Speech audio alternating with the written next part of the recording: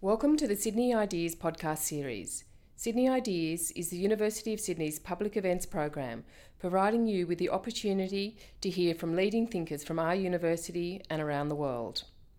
If you would like to hear more from our experts, why not attend Raising the Bar 2017, which will see some of our academics give 20 talks in 10 bars across Sydney, all on one night, Wednesday the 25th of October. To register for your free ticket, head to raisingthebarsydney.com.au. Enjoy the podcast.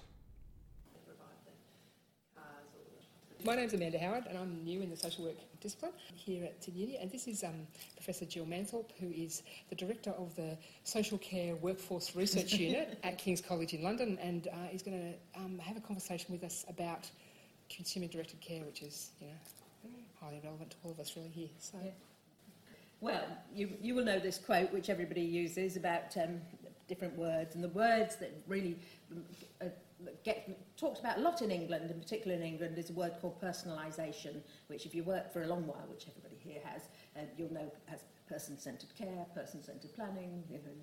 It's sort of like a confetti word, isn't it? But this is under what is called personalisation in England, and it's everything that both all political parties have been in favour of personalisation. How could you possibly not be in favour of personalisation? So it's scattered throughout anything. If you remember the NHS in the 70s, the word community was a confetti word, anything, and you put community in front of community hospital, community treatment order, community whatever, and it suddenly had a warm glow around it.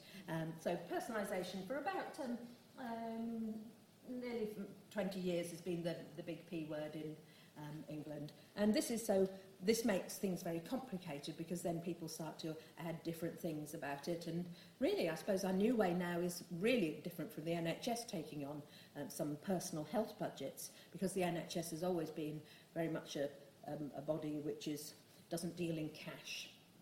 In many ways that's how the NHS started, wasn't it? Doctors no longer would take money from patients because they were all under the NHS, and people like district nurses didn't want to take money from people, and the only poor souls who actually were dealt with money were social workers, who had to go around grabbing people's assets or anything like that. But this is a new world. It continues to evolve, the new world. Sometimes we use the term personal budget, which means an allocation of a known amount in reality or not. So it's just to say you're entitled to a service, and actually we calculate it that this is about £100 a week, or about £5 a week, or about, for some very people with very high needs, can be 25,000 a week, pounds. That's very rare, of course, but it does happen. And that the personal budget then can be taken in two ways. Either it's a jam jar model, so I give it to an agency whereby they're told that the money to support so-and-so is in this jam jar. And the jam jar model is the one in which I think helps us get our head round it, because that money's supposed to be spent on that person, and there's an agreement with the jam jar. Really, you can't say, oh, well, so-and-so's having a bad time, we'll rob from so-and-so's jam jar to pay for their care. It's much more allocated to them, and that explains why an agency might be able to give a lot more hours to somebody needing them, and fewer to other people, and less of that sort of, well, we're all in it together in a small group home or something like that. So that's roughly how it works there. We have a term called direct payments, and we give them a capital letter sometimes, just to remind ourselves it's important, and that's when allocation is made to a person's bank account of cash for care. And so sometimes people think that all this world is cash for care, but it's not. It's just some people who agree that they will take the cash up for themselves or on their relatives' behalf, and there are processes in part in which a proxy, like a relative, can take money for and look after it. That's a managed personal budget. There's a little bit of checking to see that you're not a great train robber.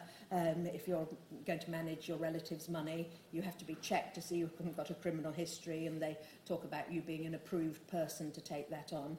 But that works particularly well, we think, now for people with dementia, where people's spouses or adult children take on the budget, because dementia is one of those care things where things are okay sometimes, and then they're all a bit tricky, and then the relatives have gone here and there, and so the flexibility doesn't half suit people there. Also, for people looking after adult children with intellectual disabilities, they've found probably that with the demise of things like day centres, and they can usually have a much more individual budget if the parents are managing that budget on people's behalf, employing who they want, knowing that somebody's going to turn up, and if they don't, they go, type of thing. So those are the sort of world that people are working in. It's not new now. This is being direct payments have been going for 25 years nearly. You know, we're talking not in great numbers, but that is not unusual. There are always people in the NHS, though, who say, I've never heard of this, you know, this doesn't work in our area, and you go, I'm afraid it does. But in one of the ways, things I think we've learned a lot is that you really need to engage with people who don't deal with money. In social work, people do deal with money, don't they? It's a sort of bread and butter job, whereas other professionals, they sort of get a glazed look, and it doesn't there. And there are always marginal issues. Take, for example, incontinence pads, which is a great joy of mine to talk about. Is that a health need? Should the NHS be paying for your incontinence pads? But what if the NHS incontinence pads are a bit leaky? Should you spend your personal budget on them?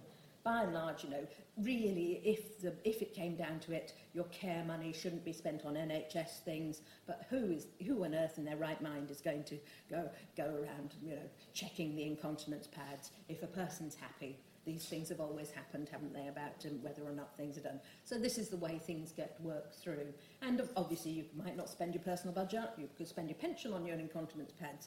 But I think people think that there is this notion that people are quite thrifty shoppers. And if you think you've got some cash and the real pain in your neck, in your life, is that the incontinence pads are leaking everywhere, you're jolly well going to prioritise those.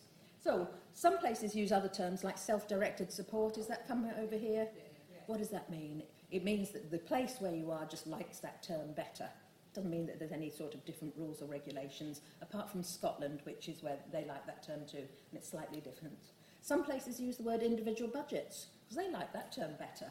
So never underestimate in England the ability of people living locally to say, we're all very genetically different in Essex, or in Epping, or in Evesham or something. We're going to do things differently here, because they always do. And then there have been some attempts to blend different funding from different government departments into individual budgets. Those have been quite hard to do, but I suppose ambitions are there. So, for example, there's employment support money, and then you get your money to help you with your activities of daily living. Can those be combined? With great difficulty. And what we find, of course, is that people's blended funding usually happens at the individual level, or the carer coordinates it all, or something like that. But these are big government departments, and getting them to talk to each other is often very difficult. In England, there's very few restrictions on what you can spend your money on.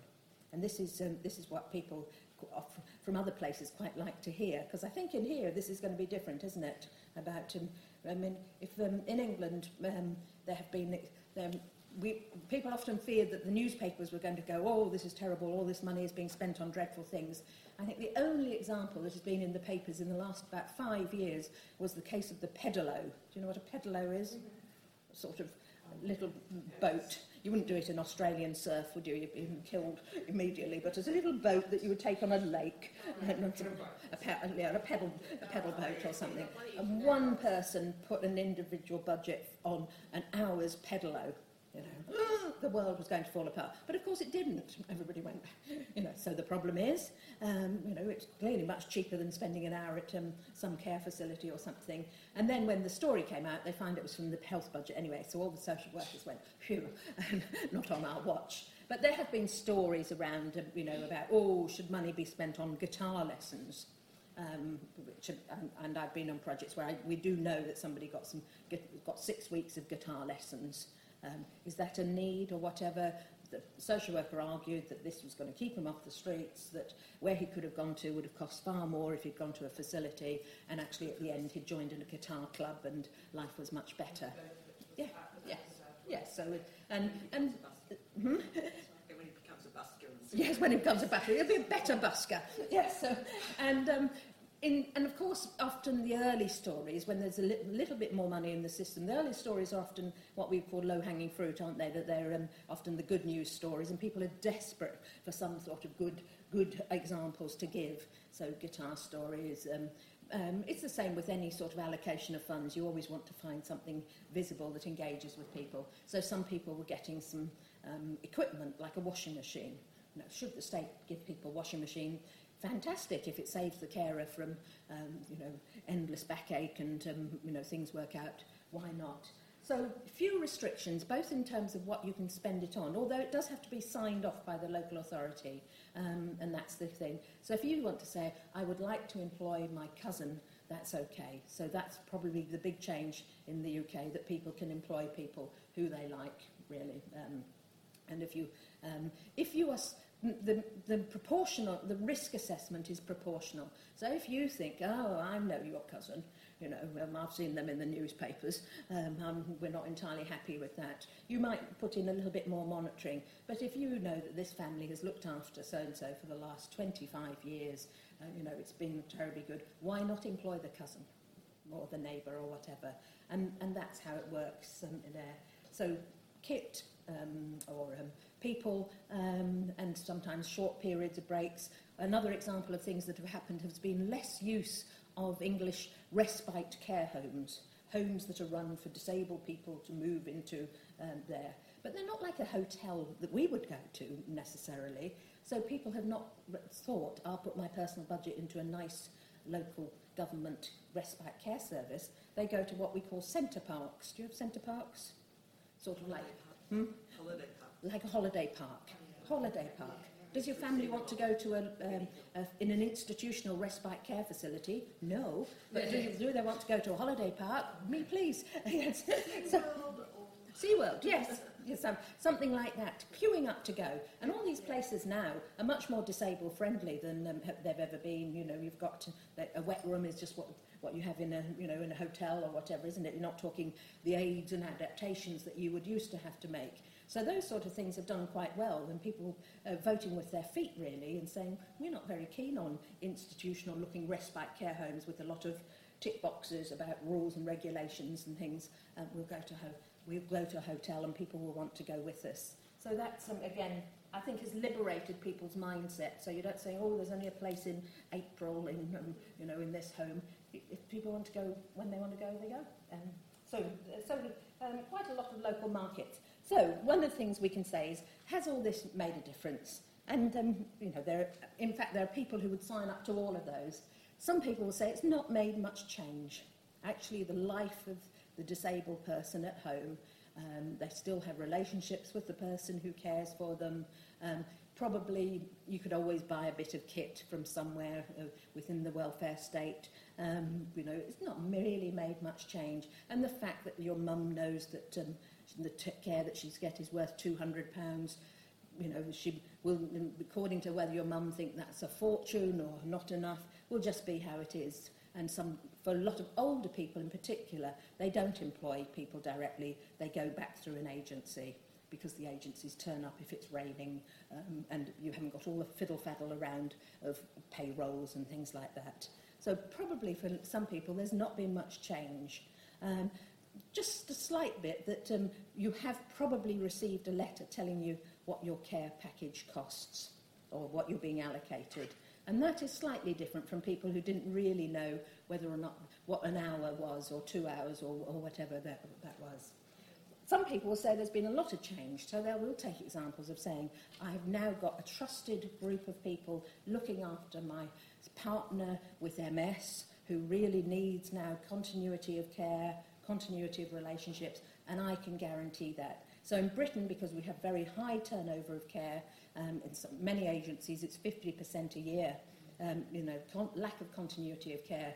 May be nice if you see a different face, but actually if you're wanting somebody to change your peg feeding or something, you want somebody who knows what they're doing, don't you? And you also want to get rid of people who can't do it properly. So those things. So for some people there has been a lot of change, and that's been, I think, positive.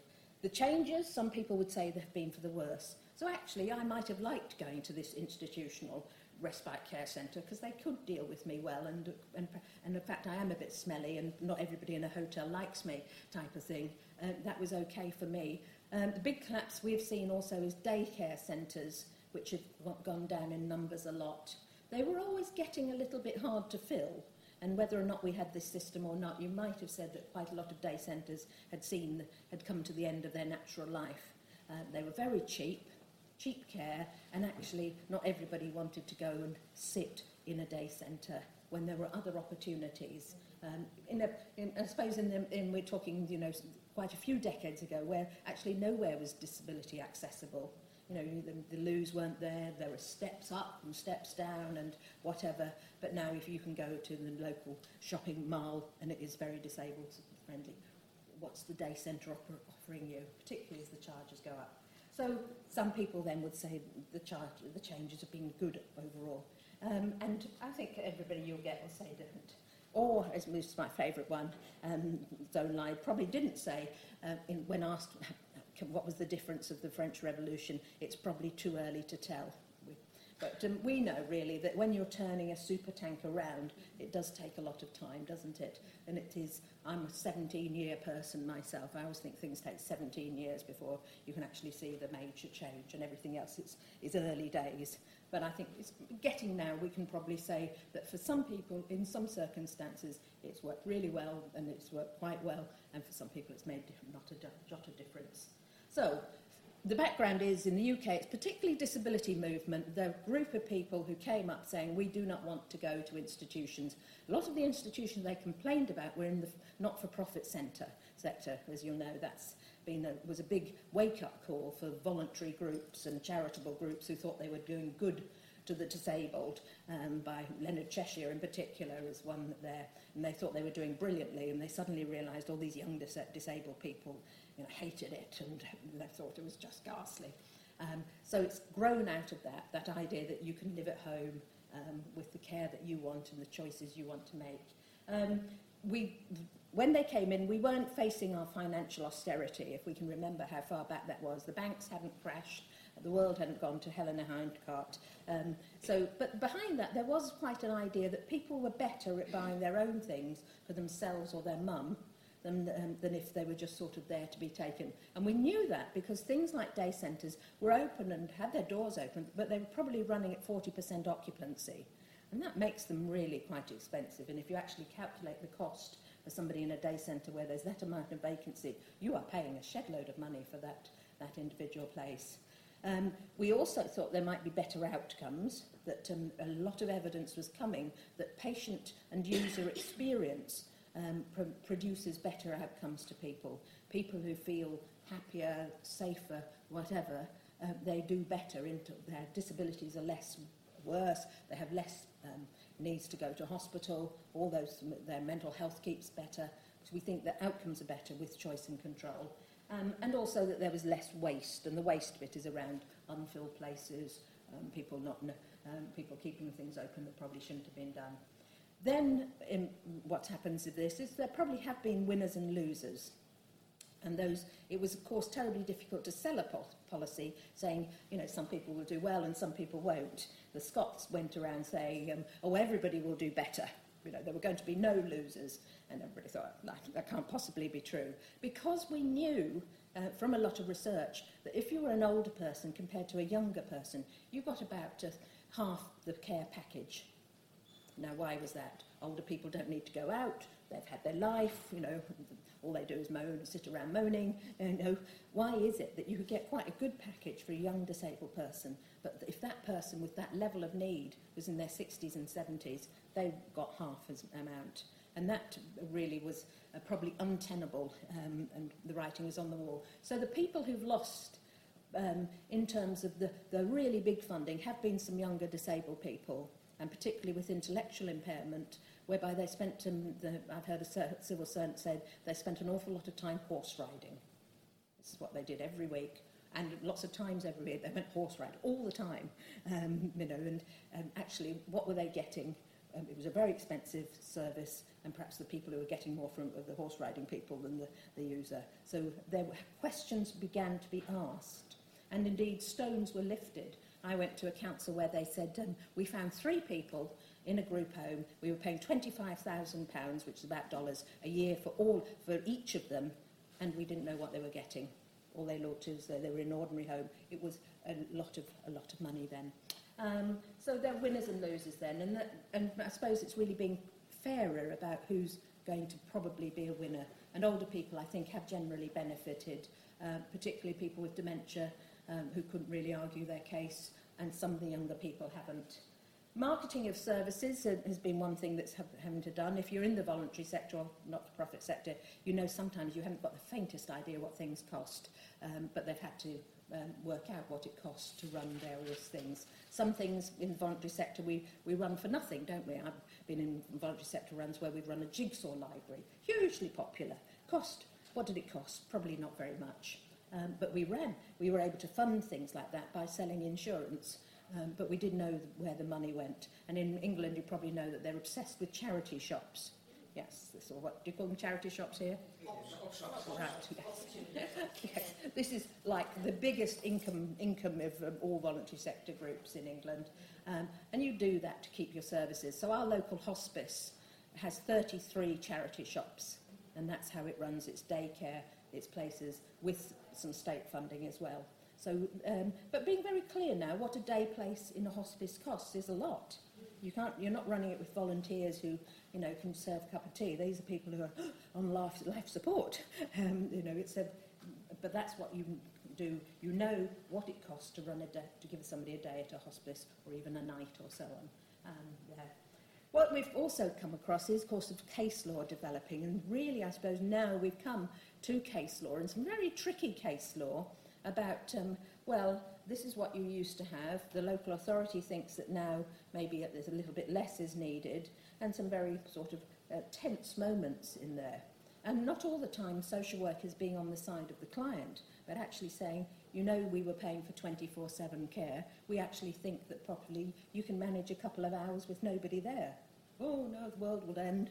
Oh, no. Well, we think that might not be the case. So quite an interesting thing for social work education about not necessarily saying to people, your case A could end up in the High Court, all over the newspapers, but also, thinking it through. You're not always going to be defending more and more and more for some people when that isn't necessarily in their best interests. Everything's being affected by public sector cuts in the UK. You're probably seeing that councils only empty the bins every fortnight, only put half the amount of light bulbs in streets. They're really on quite a rocky road at the moment. They've cut services to people. So there probably were people who were getting, say, an hour's help in the home who are not getting it. That's nothing really to do with personal budgets, though. That's austerity. And, of course, all the people in valuations have said, when you're doing a pilot, pilots always succeed, don't they? Have you ever met an unsuccessful pilot in this area? It doesn't happen. They're always going to succeed. They've loads of money. Everybody's really keen on them. They all work. So that's how it worked with us. We worked quite a lot in the early evaluation of an individual budget programme to say, how do you measure something is cost effective? And in England, we're very keen that effectiveness has to be cost effective, otherwise it's not going to have traction or anything like that. It will work. So we just did that bit about, is it effective? Is it reasonably cost? Is it terribly expensive but effective? Trying to put things in those boxes, which is a very sort of easy way of doing things. And you want, clearly, where do you want to be? Which one do you want to be?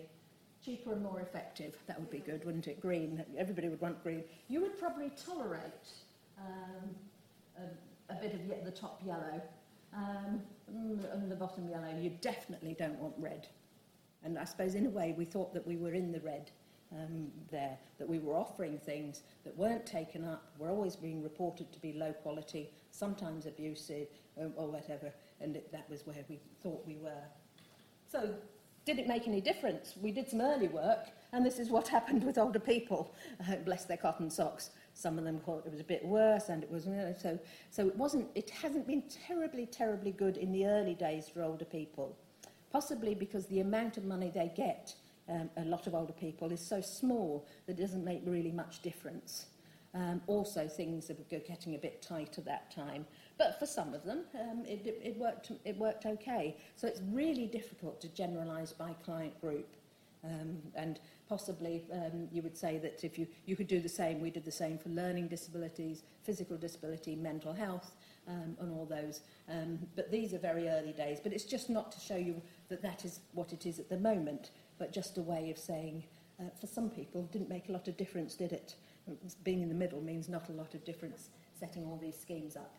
So, lots of great expectations, fueled by people who went around saying to mass audiences, and I've heard them there saying to groups like 800 active pensioners, you are going to have choice and control. And they all queued up saying, where's our money? And then was sadly disappointed to say, but you're far too fit to get any of this. You know, they'd forgotten to tell them that there was an eligibility threshold, which meant if they were sitting in Lewisham Town Hall, they jolly well weren't going to go to get anything like it, like that. They were far too well. And also both the eligibility criteria is high in the UK, and so too there is a high means test as well. So, of course, the average person isn't going to get very much in that respect. So lots of promises. People tried to explain the system, and I think I get a little bit of happening here. People telling everybody, oh, consumer-directed care, it'll all be all right. And you think, well, surely there's a limit, or isn't anybody talking about that? Because it is means test and eligibility. So you've got that sort of reaction about it not being so good. Means testing is high in the UK, although it doesn't necessarily cover everything, particularly if you're living at home. There were some doubts about people who thought, oh, well, this is all a government con. And there were a lot of evangelists who really thought that this was going to be manna from heaven. It was going to make a lot of difference. And they've all probably moderated their positions. So here we are. This is an example of a daycare centre. These still exist. We're talking going down an English country road. There will come to a village. There'll be a day centre attached to the local church, for example. You used to, and this is the other thing that has been replaced, not necessarily by personal budgets. You used to get a grant from the council, which would be a small grant, but it would probably pay your heating and lighting and a bit of that. But the council has said, we're not doing any of that. You know, we don't know what we're getting. You know, they can run their own funds or whatever. And they've got a strategy. Everybody has to have a strategy, which has said community-based activities, normalisation. You know, people want to have they can go to the pub or they can go to whatever. And they haven't got any money anyway because they can hardly empty the bins.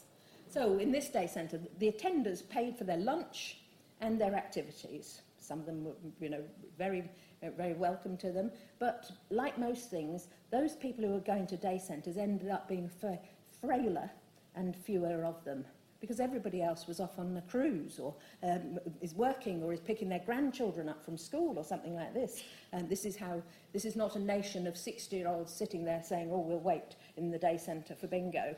They're all, you know, running the country or doing, you know, certainly picking up grandchildren now is a major older people's activity. But the ones who weren't were getting frailer and older and difficult. And so prices went up. People said, oh, I didn't mind paying when it was £3, but I'm not paying 10. You know, it still doesn't cover anything. So people get fewer and fewer. And in the end, you can see that day centre probably has got the writing on the wall, hasn't it? It may exist in another form. It may set up a card group or an older people's education centre or something like that, but probably the day centre is gone. Is that related to personal budgets? Not probably. It may be part of a causal link, but it certainly would be unfair to say that that day centre died as a result of personal budgets. A lot of other things were going on. So here's another example, just using the example of families, particularly those with intellectual impairment, who I think really, those people who want to have been able to keep family members at home.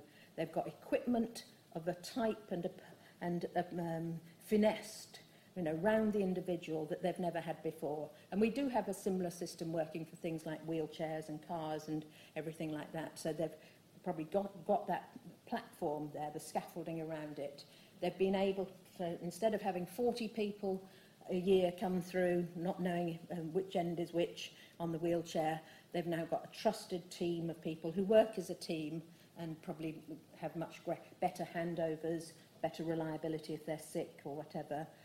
The family may or may not do the payroll and all the admin, but they also can pass that to a local service, which is what a lot of people do, because doing payrolls and, you know, not everything you want to do, some people do. And they're probably getting mixed, because we aren't talking now of that that small but growing number of very disabled people who used to die before they got into adulthood. That maybe would die at 17 or something like that. Huge, but now are living much longer, and the families are supporting them there. So what do they get? They get some continuity of care in turn,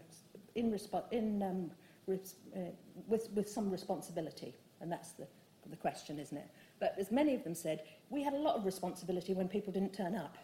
And we've spent all our life on the phone to the agency saying, you sent us an absolute idiot, please don't let them come again, or something like that. Because for a lot of these people, they're doing quite not medical tasks, but they are doing bodily tasks, aren't they now? I don't know what you would be allowed to do here if you weren't a trained nurse, but certainly people in this position would be giving, would have had some training, and they could give an injection. They could certainly do enemas now. They can probably do some catheter work. Is that the same here? But it used to be the case that you weren't allowed to do anything unless you were a district nurse or something. So that's changed a lot. They work as a team. The family are possibly less anxious, and I think that then does mean that the outcomes for the person are probably better, and for the family. And they can, and I said they can get kit as well as care. So the washing machine goes up. Why not? Would you, as a social worker, want to do, be around there every week checking their receipts? We're supposed to do checks every year on this sort of situation, but it's very much proportionate, and that's been the professional decision of saying, you know the families who you really ought to be going in a little bit more than once a year, and you know the people who you really are okay with, and just keep happy. Particularly people who've got very flexible problems that go up and down. So we call something Marmite. I know you don't call it that. Now, do people have the same reaction to Vegemite as they do to Marmite? Yes, so this is it. This is what this is called. It's called a Marmite. Probably love it or hate it.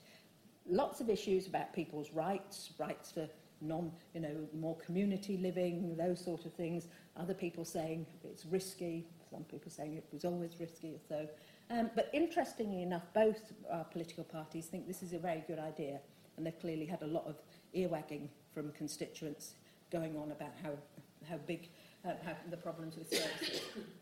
So what would we have done differently? Well, for politicians, you've always got to make a trade-off, haven't you? You can keep putting more money into social care, and probably it always appeared like a bottomless pit there. They've changed this approach, which is there in relation to other bits of the public sector. Do you want some water? Sorry. That's all right. Example, there's a lot more ability of people to choose the schools that their kids go to in England, and we have NHS choices, which means that if I am on the waiting list for an operation, I can say, oh, look, I see that the hospital over the river has got much more room and capacity. Can I go there? Those sort of things. And those are sort of all parts of public life now. Is that like it is here? No. Because it hasn't gone that way. Like, that's still in the sort of, yeah. the public health system. If you're in the private health system, yes, you can do that. So quite a lot of that bit about you are your own shopper if you choose a cheap airline or a train or all those sort of things. It's much more consumer model. So it was probably inevitable that social care just couldn't keep that sort of, this is the way you go and this is where you do, and this is when we have meals in the care home and all those sort of things. Changed a lot. Some people clearly don't like change, and there have been issues about it being seen as greater casualisation there. Other people have said, I much prefer my job working for that nice family than I did running around apologising for people who didn't turn up all the time and being run ragged in that.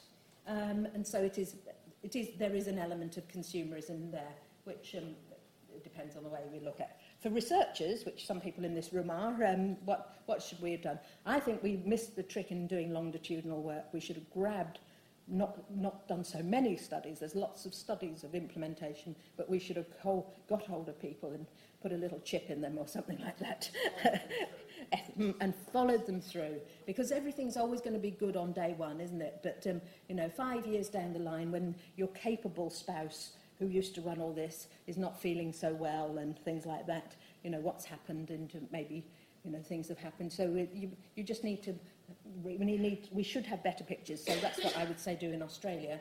Even shortitudinal ones, which have, you can't do longitudinal studies on 99-year-olds with dementia, because they possibly are not going to be around. But how did it go for the last weeks and weeks of their life? And this model does work very well at end of life, which of course you don't always know is when is happening, because you can bring resources in quickly, you can tell the workers, please can you do some more shifts, we don't think there's long. You can buy the ripple bed or the mattress, without waiting down some awful queue or something, and you can get the sort of thing that you want rather than one size fits all type of thing. So that's been good. Case studies, we didn't really do very good case studies, believe it or not, which are easy peasy to do, aren't they, case studies? Some very detailed case studies which weren't full of people saying, oh, it's lovely and everything's lovely and everybody's lovely, but very detailed studies that would have perhaps teased things out, and those didn't always exist. We needed to do more sums, more facts and figures. We needed to know, as I was talking about with Amanda, about what happens if you're depressed. Do you like being a consumer? When you're depressed, you don't even like going shopping sometimes. What does this all mean for you? Or what do we do for people who've got quite a lot of psychotic episodes? So they're really, when they get money, they blow it, or they shout at the workers, or do all sorts of terrible things like that. How do you manage those sort of things? And can you pull it back quick enough in the system so you don't need the person who's just sacked everybody wandering around with nothing happening? We need to acknowledge care users are often ill, and that they do spend.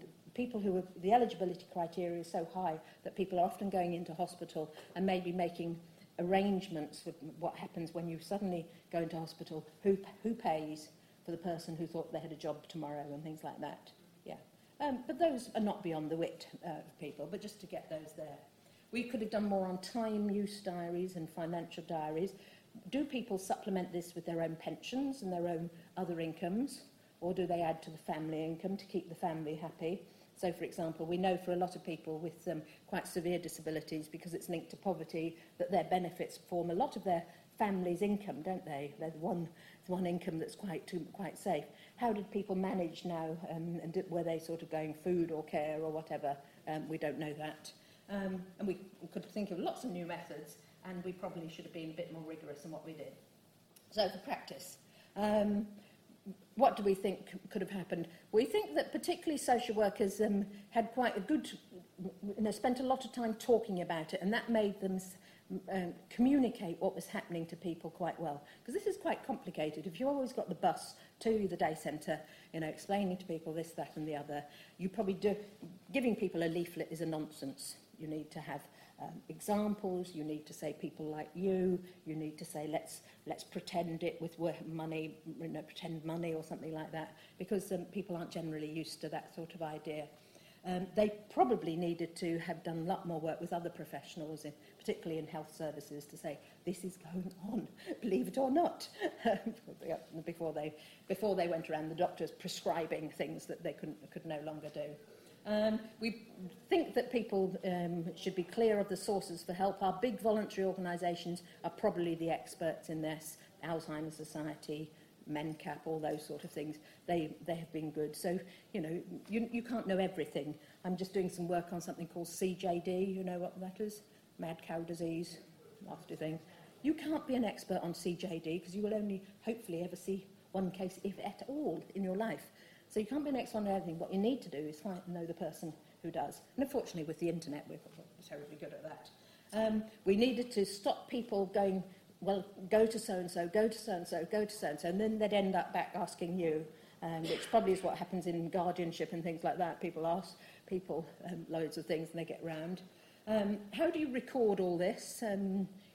We don't do the receipt checking now, but we like to know what people have spent their money on, particularly the big things. But your office cannot cope with 2 carrier bags of receipts brought in by every person, so there has to be some things. There have been some talk of people having vouchers and smart cards, but that's not terribly common, but it could come through.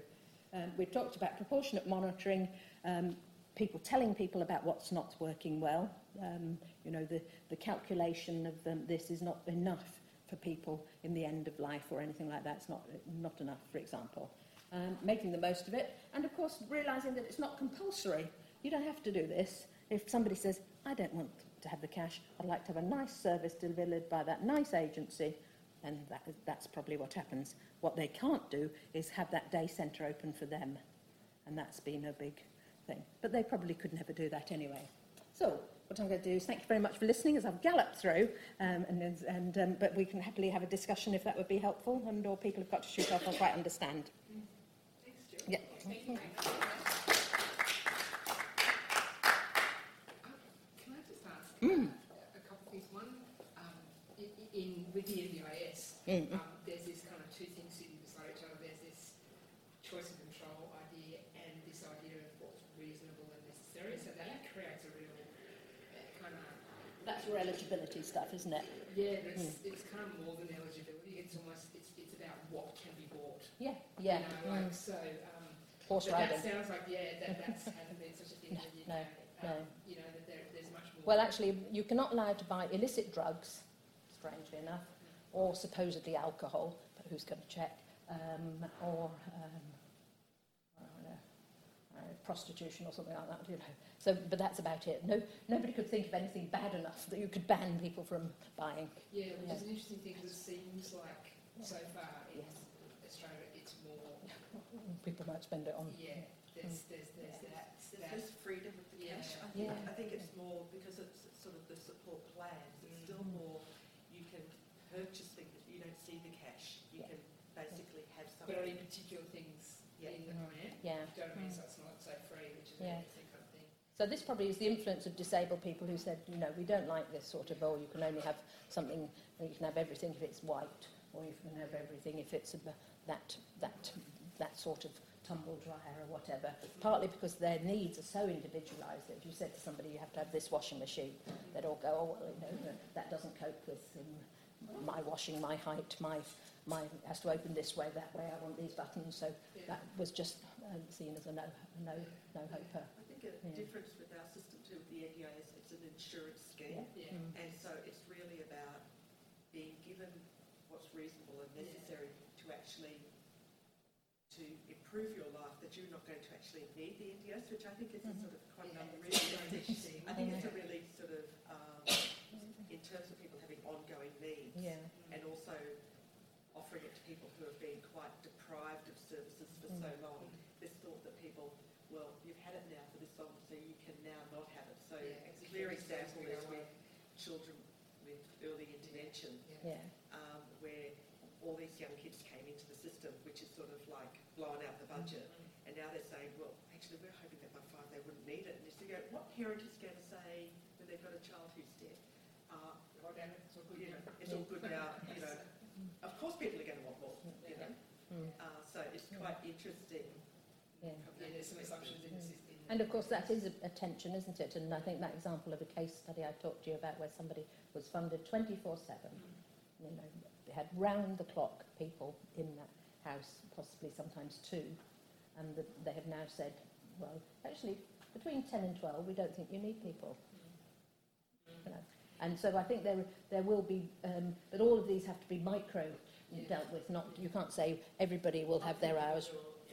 You have to, and you have to have somebody who's really prepared to go to the line and say, you know, I'll see you in court then, because really we think you are too dependent on people and it's not good for you. You know, nobody's normal life is surrounded by people in that way. Let's just see how it goes. If it all goes pear-shaped, then okay, things will go in, but we've seen you on your computer and there downstairs. You know, tell us why we're paying that. So very, I suppose, quite a different argument from normal social work, isn't it, where people are always, people need more. The other issue is, around that is too, that when you're buying in individual care, so you say you're buying in an hour's care to have someone come and give you your medication at night time, but everybody in that area is getting, or people in that area, like you, are getting someone going in for an hour, but actually it only takes 5 minutes to go in and do that job, but because you have to pay by the hour, expense of that. But that's your system of paying. We didn't have to pay by the hour. Yeah, so we have this system. So, yes. So it does become. Yeah. So the thing of being able to use cluster, like have one worker around a cluster, but that takes it away from the individual choices. Which is interesting. And that may change, because clearly if you live halfway up the mountain, you do need an hour for that person to go up there and whatever. But I think, and it may be an hour provides you with a social contact or whatever, isn't it? But medication calls, are those of the future? Possibly not. You know, when we're talking about real things, people will be buying robots to do more stuff. 20 years' time. Formulas for working out how much each person would get depending on. No, it is an individual. It is an individual thing. So it isn't a sort of you've got one arm, one leg, that bit, and so percentage. yes, which is how benefits did start off in England. That was sort of the First World War thing: one arm, one leg. So here it is much more a negotiation about what in terms of eligibility. Like a hierarchy of needs, really, being quite at the top of it. What can we do to meet those needs? So safety, activities of daily living. Can you feed yourself? Can you dress? Can you go to the toilet? Those sort of things. So very hard decisions are made. For example, a person will not be funded to have somebody go in and sleep with them so that they can take them to the loo. That person is said, well, these are pads. So hard decisions on that way. And even people say, but I don't want to wear pads. Well, actually, we're not spending, this. Yeah, it's a routine. But it's very attention. But and if you did want this, we can, for £800 a week, you can move to a fairly okay care home. But we can't spend that. Didn't you say someone to sleep with you was one of the things you couldn't spend? Yes, but they have to change your pads. One of the things that has come up in the NDIS is, I guess, the opposite of what you were talking about, which is that there's a concern that there's wage pressure down, and that there was already a lot of workforce development issues that haven't been addressed in terms of what the skill set is and the numbers of people that are required. So most of the evidence is that the people individually employed are getting a lot more than they would do if they were stacking shelves or working in a care home. So they are getting. So we have a minimum wage, living wage, and they're probably getting quite a lot more than that because you want to keep them. So that wage pressure has. Yes, they're casual workers in the sense that if I drop dead, you won't be kept on. You have to find another employer. We know that quite a few people manage to have 2 or 3 clients to keep that going because they are looking after quite poorly people, and also they like a change of routine. It must be they're not necessarily nannies, but some people do have live-in care.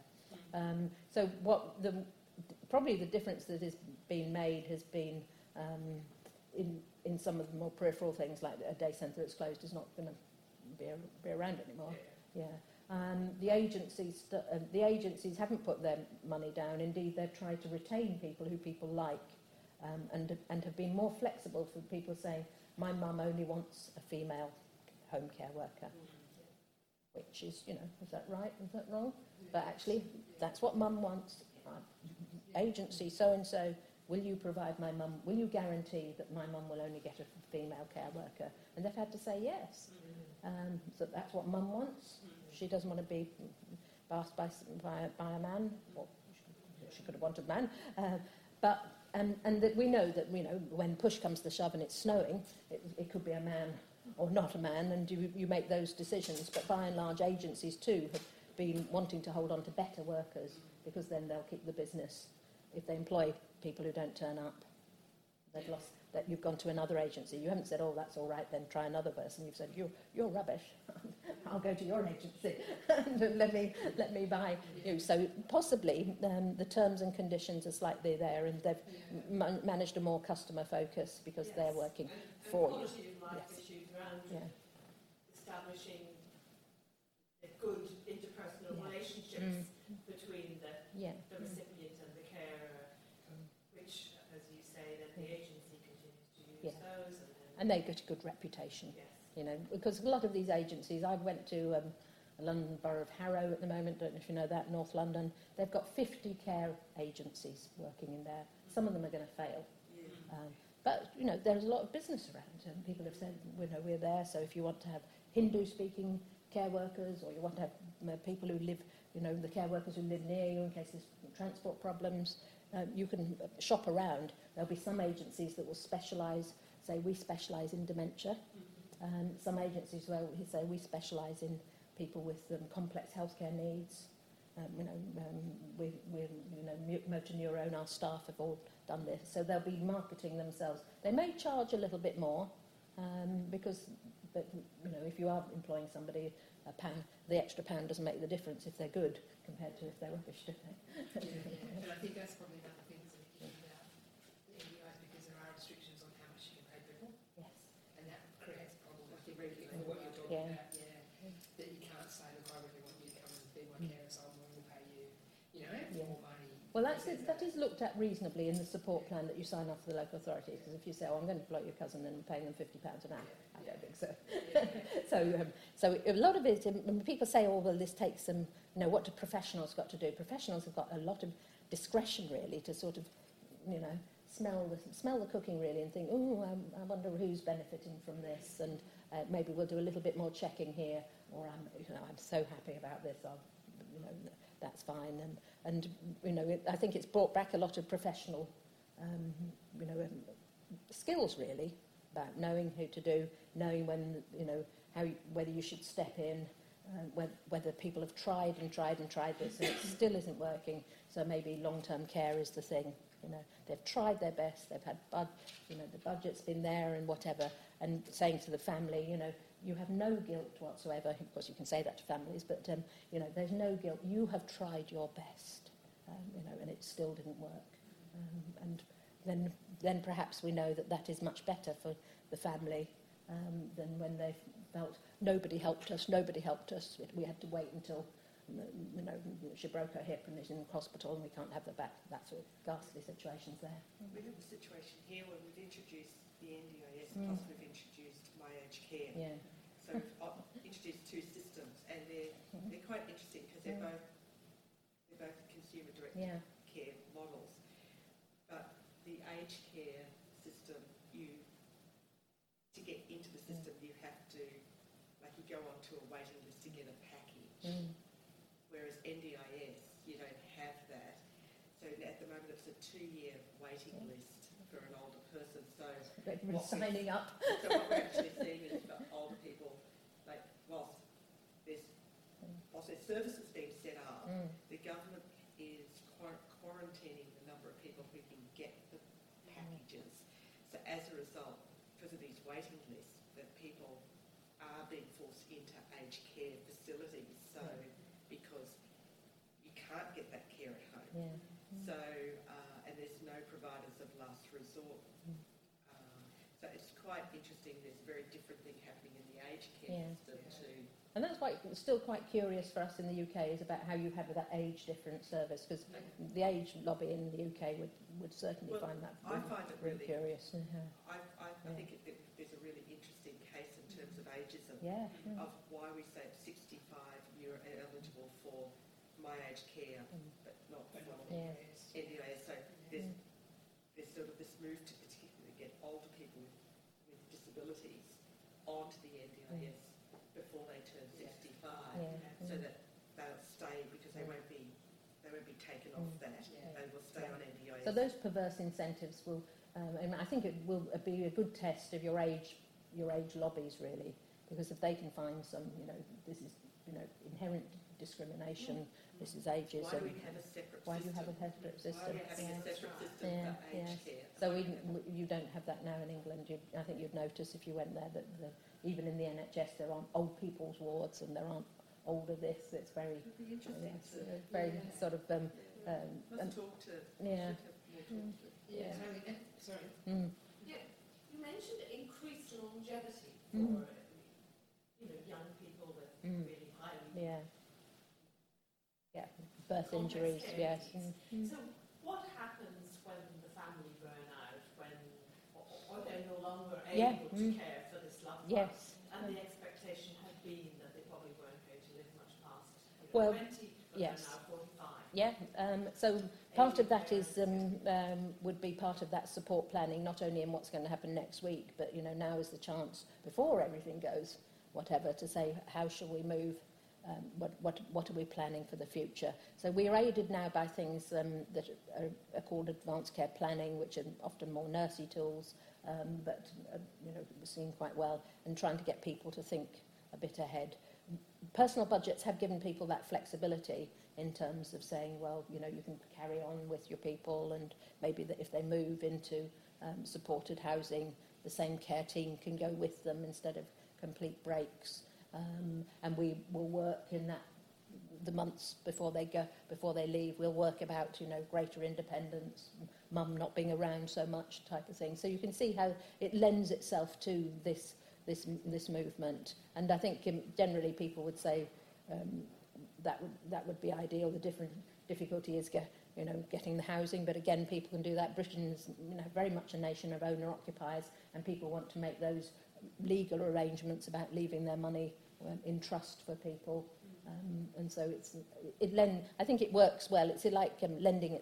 It's sort of playing the same tune, isn't it? Of we'll do this with that. But that is, I suppose, our big group. We've talked in the UK about there are so many old people, which there are. But what we know is that half of our expenditure in this sort of area is on younger disabled people, and we need to get it right. We really fall down because there are fewer and fewer facilities for that group, and they often end up in aged care. But they don't need yes. And so I suppose the use of the money then is to adapt ordinary housing and to do that, and to ensure that leaning on the local authorities with their planning permissions to make sure that every house is disabled, and you don't have to fiddle much to make something wheelchair accessible or those sort of things now. Social housing people have also done quite a lot of work in there. This is what the market they would quite like to have as well. It's good for fundraising, good for your social values to say we are housing new people. So not as, and I think probably you've got more people, strangely enough, younger people in institutions in Australia than pro rata in England now. Yeah. We have possibly, I think, 5,000 left, which for a big country is amazing difference. And that's been the very hard group, people with quite a lot of intellectual impairment, plus a lot of health needs, and often forensic histories. And it's the forensic history. You know what I mean by that? Yes. Do you know what I mean by a forensic history? Oh, yeah, good. I was just checking. But that is hard to do. Yes. Somebody with a nice little record of arson, quite a lot of self and other harm is not the ideal person for anything. And those are groups where there are very special projects trying to do what you're doing here about rehab. That's so we call it transforming care. Moving out. Yeah. There won't be institutions. Yes. I think this raises really interesting questions from social work education.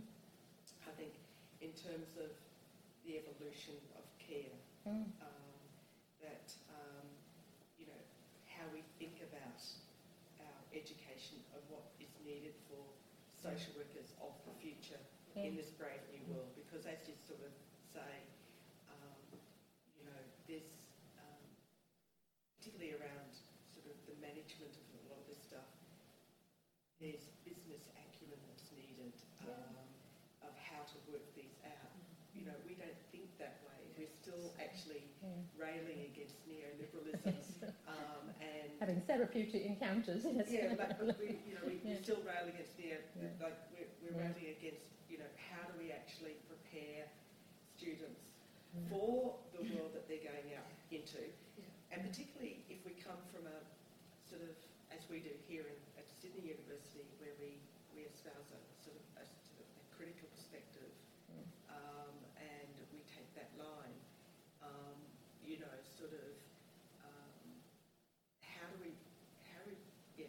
do we prepare our students in a way that is realistic for what they're going out into, whilst holding firm to our pursuit of social justice and Well, it is very challenging, isn't it, to do the social justice if you're saying, and your job is to stop this guy having 24-hour care, you know. And so we have to prepare them for the real world, we also have to prepare them for placement. I suppose one of the things that in the UK we do is we have a lot of service user engagement in the programmes, and a lot of those people have personal budgets.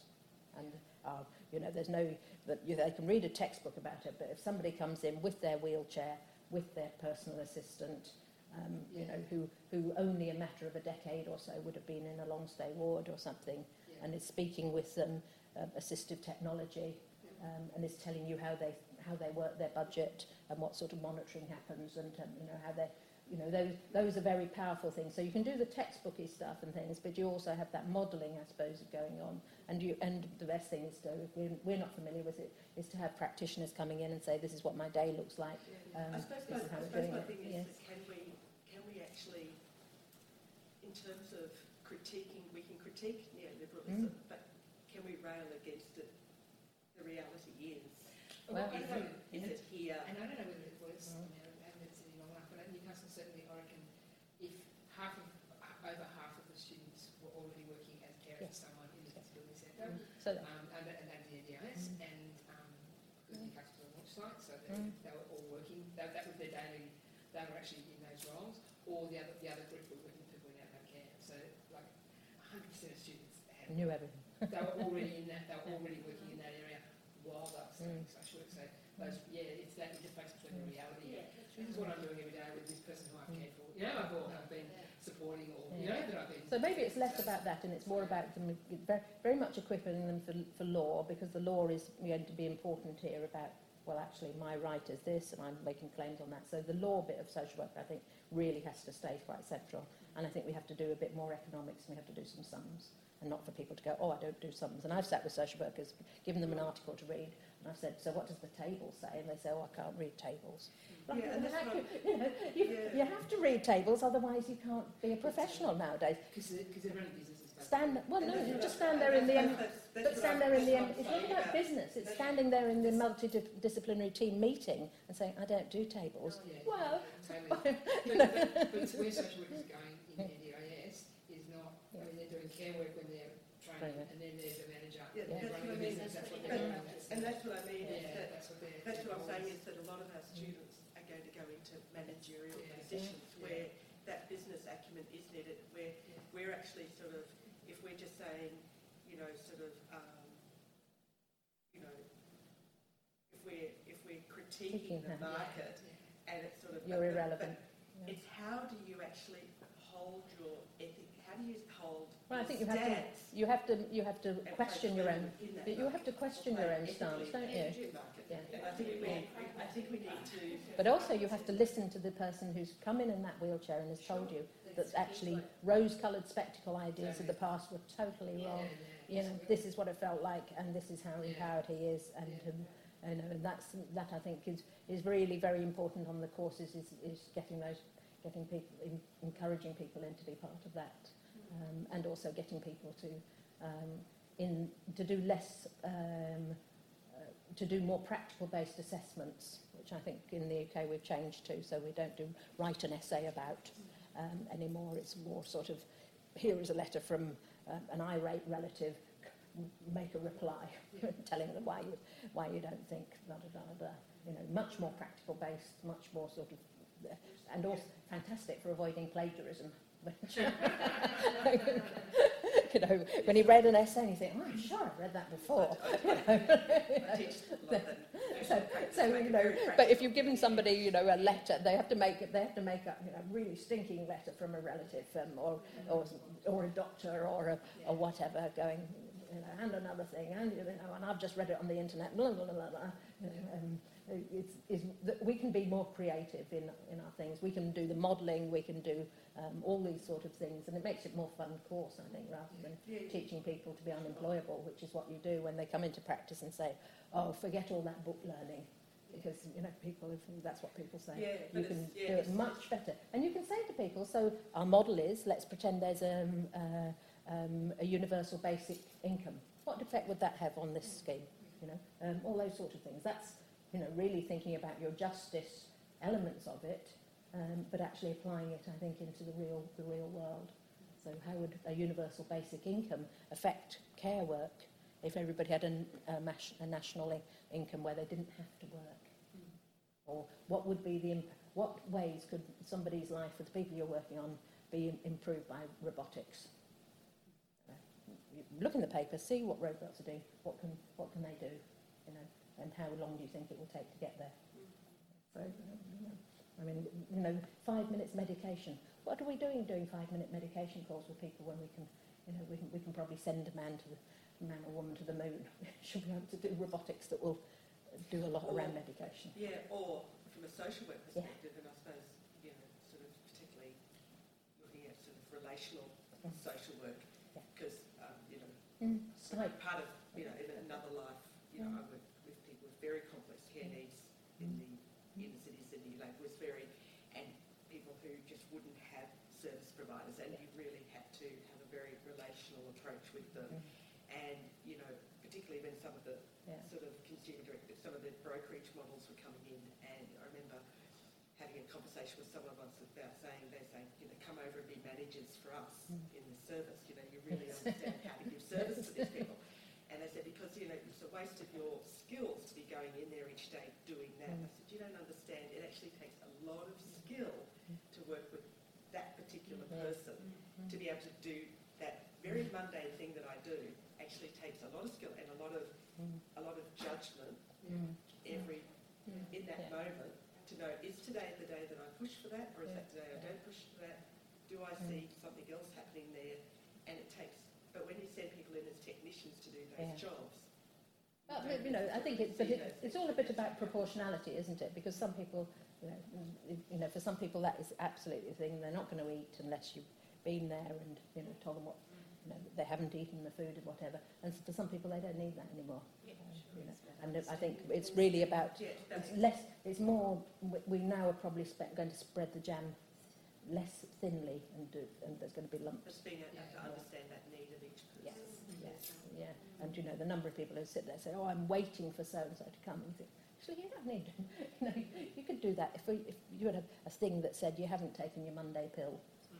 Take the Monday pill, and shouted it from the television, and your daughter sat there as a hologram going, "Take your bloody pill." Every time I'm trying to watch EastEnders, there's a screen comes up on my TV telling me to take my pills, and I'm trying to watch EastEnders. And when you've taken it, the pill has now got an electronic nano whatever, which says that you have put that pill in your mouth.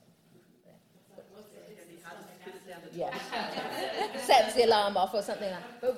But that's what we'll all want, isn't it? We won't want people going around saying, "Oh, I'm here to give you your pill." We won't want people to say, "Oh, I'm here to take you out. I'm here to do whatever." But a lot of the going in to give the pill is actually surveillance anyhow. But that's another matter. Because the surveillance is things that we used to do about, we used to go turn people's gas off or something, but now gas turns itself off. Biggest thing that happened in older people's care was the invention of the electric kettle, which turned itself off. Yeah. And there used to be a test. What about toasters? Yes. There used to be a test about were you ready to go into an old people's home and how many kettles have you burnt out? 3. Out. Off. Have you ever met anybody's, burnt a kettle out now? Of course, people do put kettles on the wrong hobs and things like that, and I can hardly work some of these hobs now, which require so there. And I have a very good friend called Mary Marshall who does a loo test, in which she's taking photos nowadays of complicated toilets, in which you don't know what it means on the door. You see a sign and you think, is that men or women or whatever? And then you go in, you don't know how to turn on the water. Like the first time you go to But here you're going, you're going, oh, where do I put it up? Where is the soap? No idea. And she says that's cognitively disabling. That it's not just people with gross dementia, it's all of us. I've been to touching things to find out water. You're stamping on things on the floor, and that's been technology is being stupid, but and we'll have to do all sorts of things about that. So next time you might go she goes around, she takes photos of these loos. So, how would you turn on the tap? Just one thing that was also believe that just one of the things that we saw with NDIS too was people setting themselves up as pre-planners for people getting their plans is a new thing. Now that's really interesting because, you know, if you have a pre-planner come in and you pay $3,000 for a pre-planner to do, then you're going to get more out of your budget than someone who doesn't have that. So the equity issue of those who have more capacity get more, and those who have less capacity get less. And I think that's really interesting in this system. So you've taken some unusual routes, which are there. There's also that now you could almost be a broker for aged care, so that people know how to navigate the system. There are brokers. Personal shopper. A personal shopper, yes. Find the home for your... I think that's what I want to do. And that, You get a personal shopper, I'm going to get that. No, I'm not going to be a broker, I'm going to get a broker. and that, I suppose, is what people do who get lump sum compensation, isn't it? And particularly, it must be the same here. If you're in a road traffic accident, you've got head injuries, you'll get a lump sum, but you'll also get a person to manage the money. Which is and I know somebody who does that, and it's a very enjoyable professional job. But you know, of course, people who've got road traffic accidents, you know, want to spend the money on this, and then the people circle round them knowing they've got the money. So it's quite a worthwhile job, and they don't go luxurious spending, but they have a very good idea about where the money's got to last. People can be very unrealistic. Oh, yeah, and taking huge advantage of them. So, Well, thank you. Thank you very much. Thanks for listening to the Sydney Ideas podcast series. For more information about our upcoming events or to listen to more podcasts, head to sydney.edu.au/Sydney_ideas.